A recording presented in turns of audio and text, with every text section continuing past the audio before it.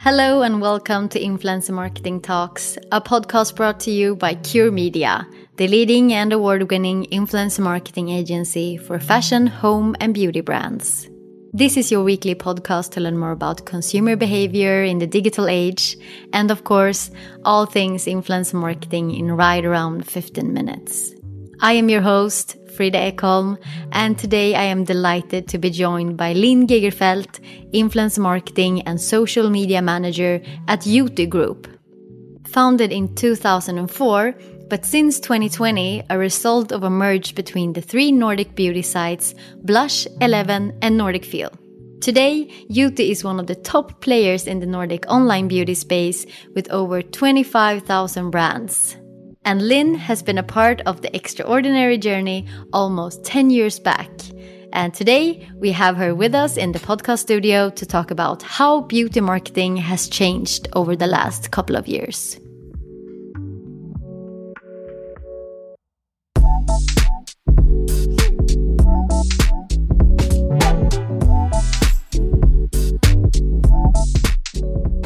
Before we jump into the conversation, Linn, can you tell us a bit about yourself and your role at Youty?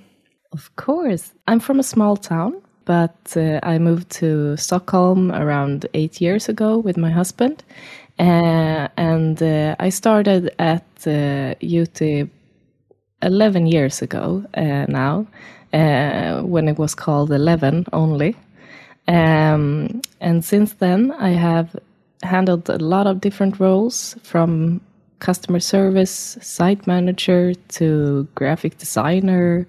But now I am influencer marketing manager, handling all the collaborations for all of our sites. That sounds super fun. What a journey. Yeah, it's been a journey. We have done a lot of acquisitions of other companies, so it's been exciting to have been following this journey. And for now, we have 4 sites: 11 Nordic Feel, Blush, and Youty. So I'm handling the collaborations for all the sites and in all the Nordic countries. That's a lot. Yes. Hardworking, for sure. So social media has become a crucial platform, as you know, for both brands and influencers to connect with consumers and followers. So along with this digital development that has jumped years, I would say, due to the pandemic mostly, how has the way beauty products are marketed changed if you look 10 years back up until today? When I first started, social media wasn't that big of a marketing channel as it is today. Back then, we still used newsletters, print magazines, radio, and TV as primary marketing channels.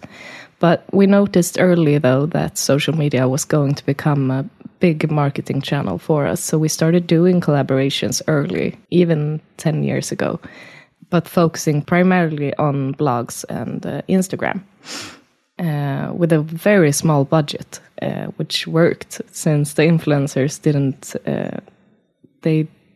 get that much money for it. They usually just wanted products as payment. So, which have changed now, I would say.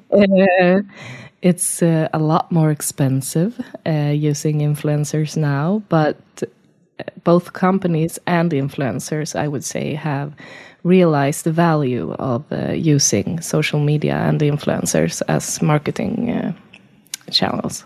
So I think the customers also are using social media now as the primary channel to choose what to buy.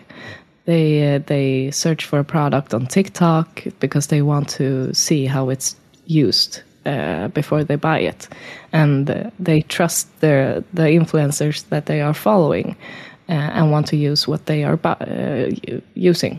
Yeah. So, it has definitely changed a lot, and fun that you mentioned TikTok, which has really exploded and is a top player in the social media platform sphere now, competing with Instagram, but still complementing each other in a good way. Yes, absolutely. They are complementing each other. And I think not only for beauty products, but people use TikTok as their main go-to when they want to do research. Yeah. On both products or restaurants or whatever it may be. So it's a big channel, and also complementing in Instagram. Yeah. It's easier to just buy it with links and such. Yeah, definitely. Yeah, and consumers are faced, as you said, with a lot of options on what to buy and where to buy it today. And beauty, I would say, is one of the most crowded spheres or industries on social media. And the beauty industry has traditionally been dominated by, the large corporations. But in recent years, we've seen a rise in influencer brands and like startup beauty brands reaching very wide and almost for free on social media. How would you say these like up and coming brands have increased the competition within the beauty sphere and impacted Youty? First of all, I would say that it has had a positive impact on us, because seeing how they use social media gives us the opportunity to learn from them. Most of the startups are, as you said, from influencers or young people, and they know how to market themselves. But I also think that since we have almost 20 years of experience in the game, since 11 started in 2004, we are established on the market as a strong player with a lot of different brands and products to choose from, because often the startups have a narrow portfolio of products, and the customers still want to come to us to get their favorites. But of course, we are always looking into selling the influencers' products as well. Yeah. We have, for example, Ida Vari, her products, and we recently started selling LH Cosmetics by Linda Hallberg. So we've always worked hard to offer our customers the classical brands that we're all used to, but we also want to complement with new exciting brands that are hard to get for the customer elsewhere. Yeah. So, but it's a great overall, mix. I think it has had a positive impact. Yeah. Yeah, you have over, if I got it right, 25,000 products within beauty and wellness. Yes. That's a lot. Yeah. So how do you differentiate your marketing efforts for, the different product segments? You have, as you said, maybe premium brands, the mid-level, and then you have the budget brands. How does the marketing differ? I would say overall we're spending more money on influence marketing, social media, and paid ads for the premium and mid-level brands, the classical brands that we all know and love. But of course, the budget brands needs to get some love too. But there it's more focusing on pushing them on site and in segmented newsletters to get them out to the consumers that like those brands. We focus primarily on premium and mid-level, I would say. Okay. Is there any reason for that? They are selling the best. Yeah. Yeah, that's a good reason. It's a good enough reason. But we also have a great dialogue with the suppliers. So we always plan our strategies together with them and to push their brands. So it's a mix, I would say. And we talked about this a bit, but TikTok and Gen Z, which is a big audience on TikTok, and like global beauty trends can be created overnight on that platform. It moves super quickly.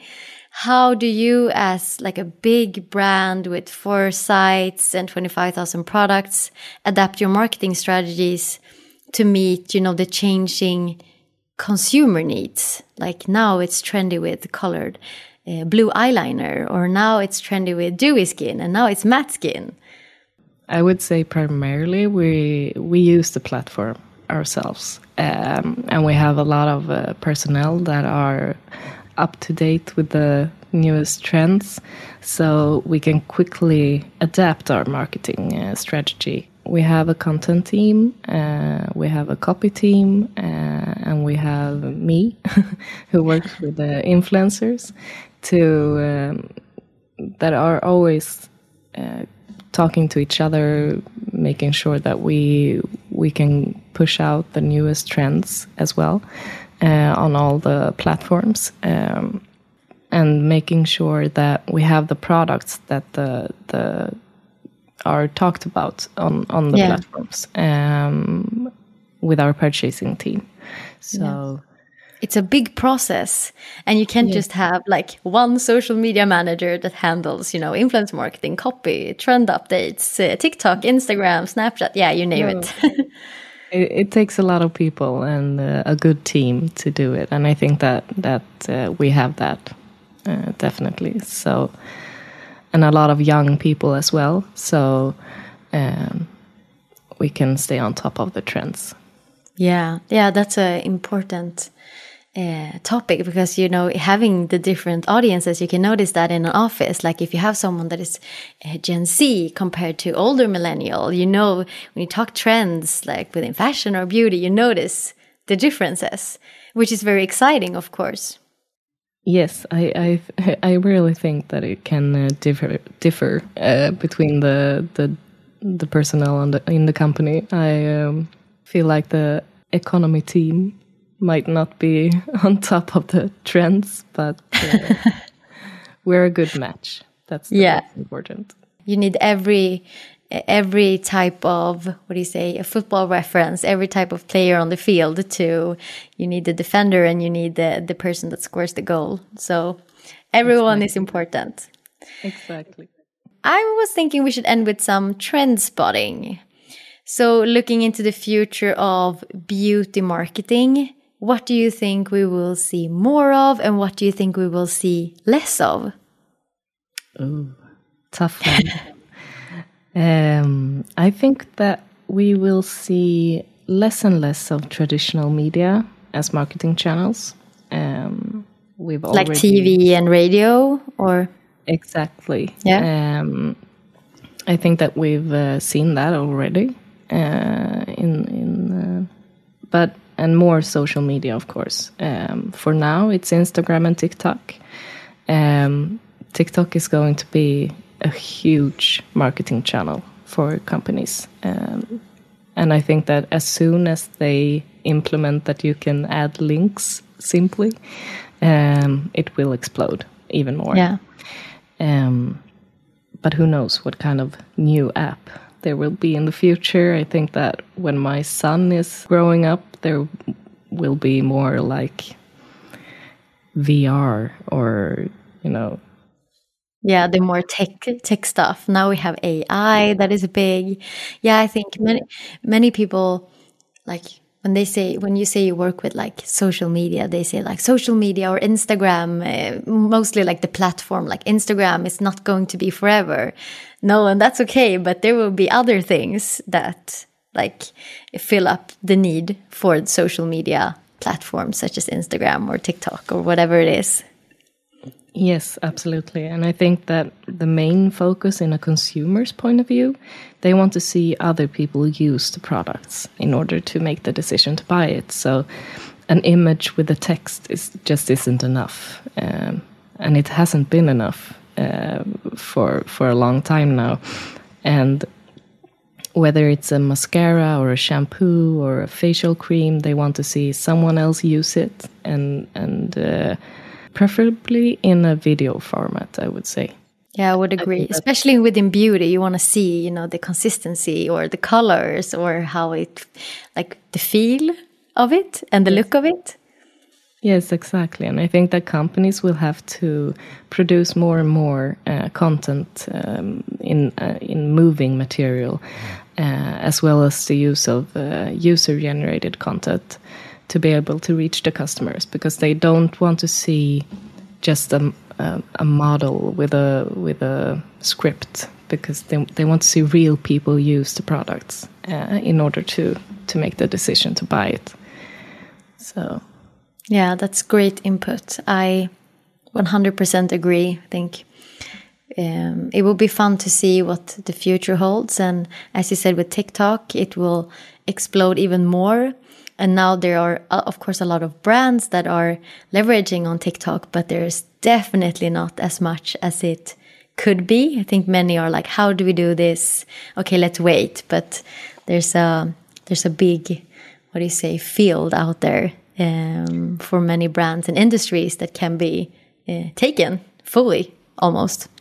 Yes, absolutely. And I think most companies maybe overthink the use of TikTok, because I think TikTok will be, it's a platform where they just want to quickly see someone use the product. It doesn't have to be like a high-end production of a video.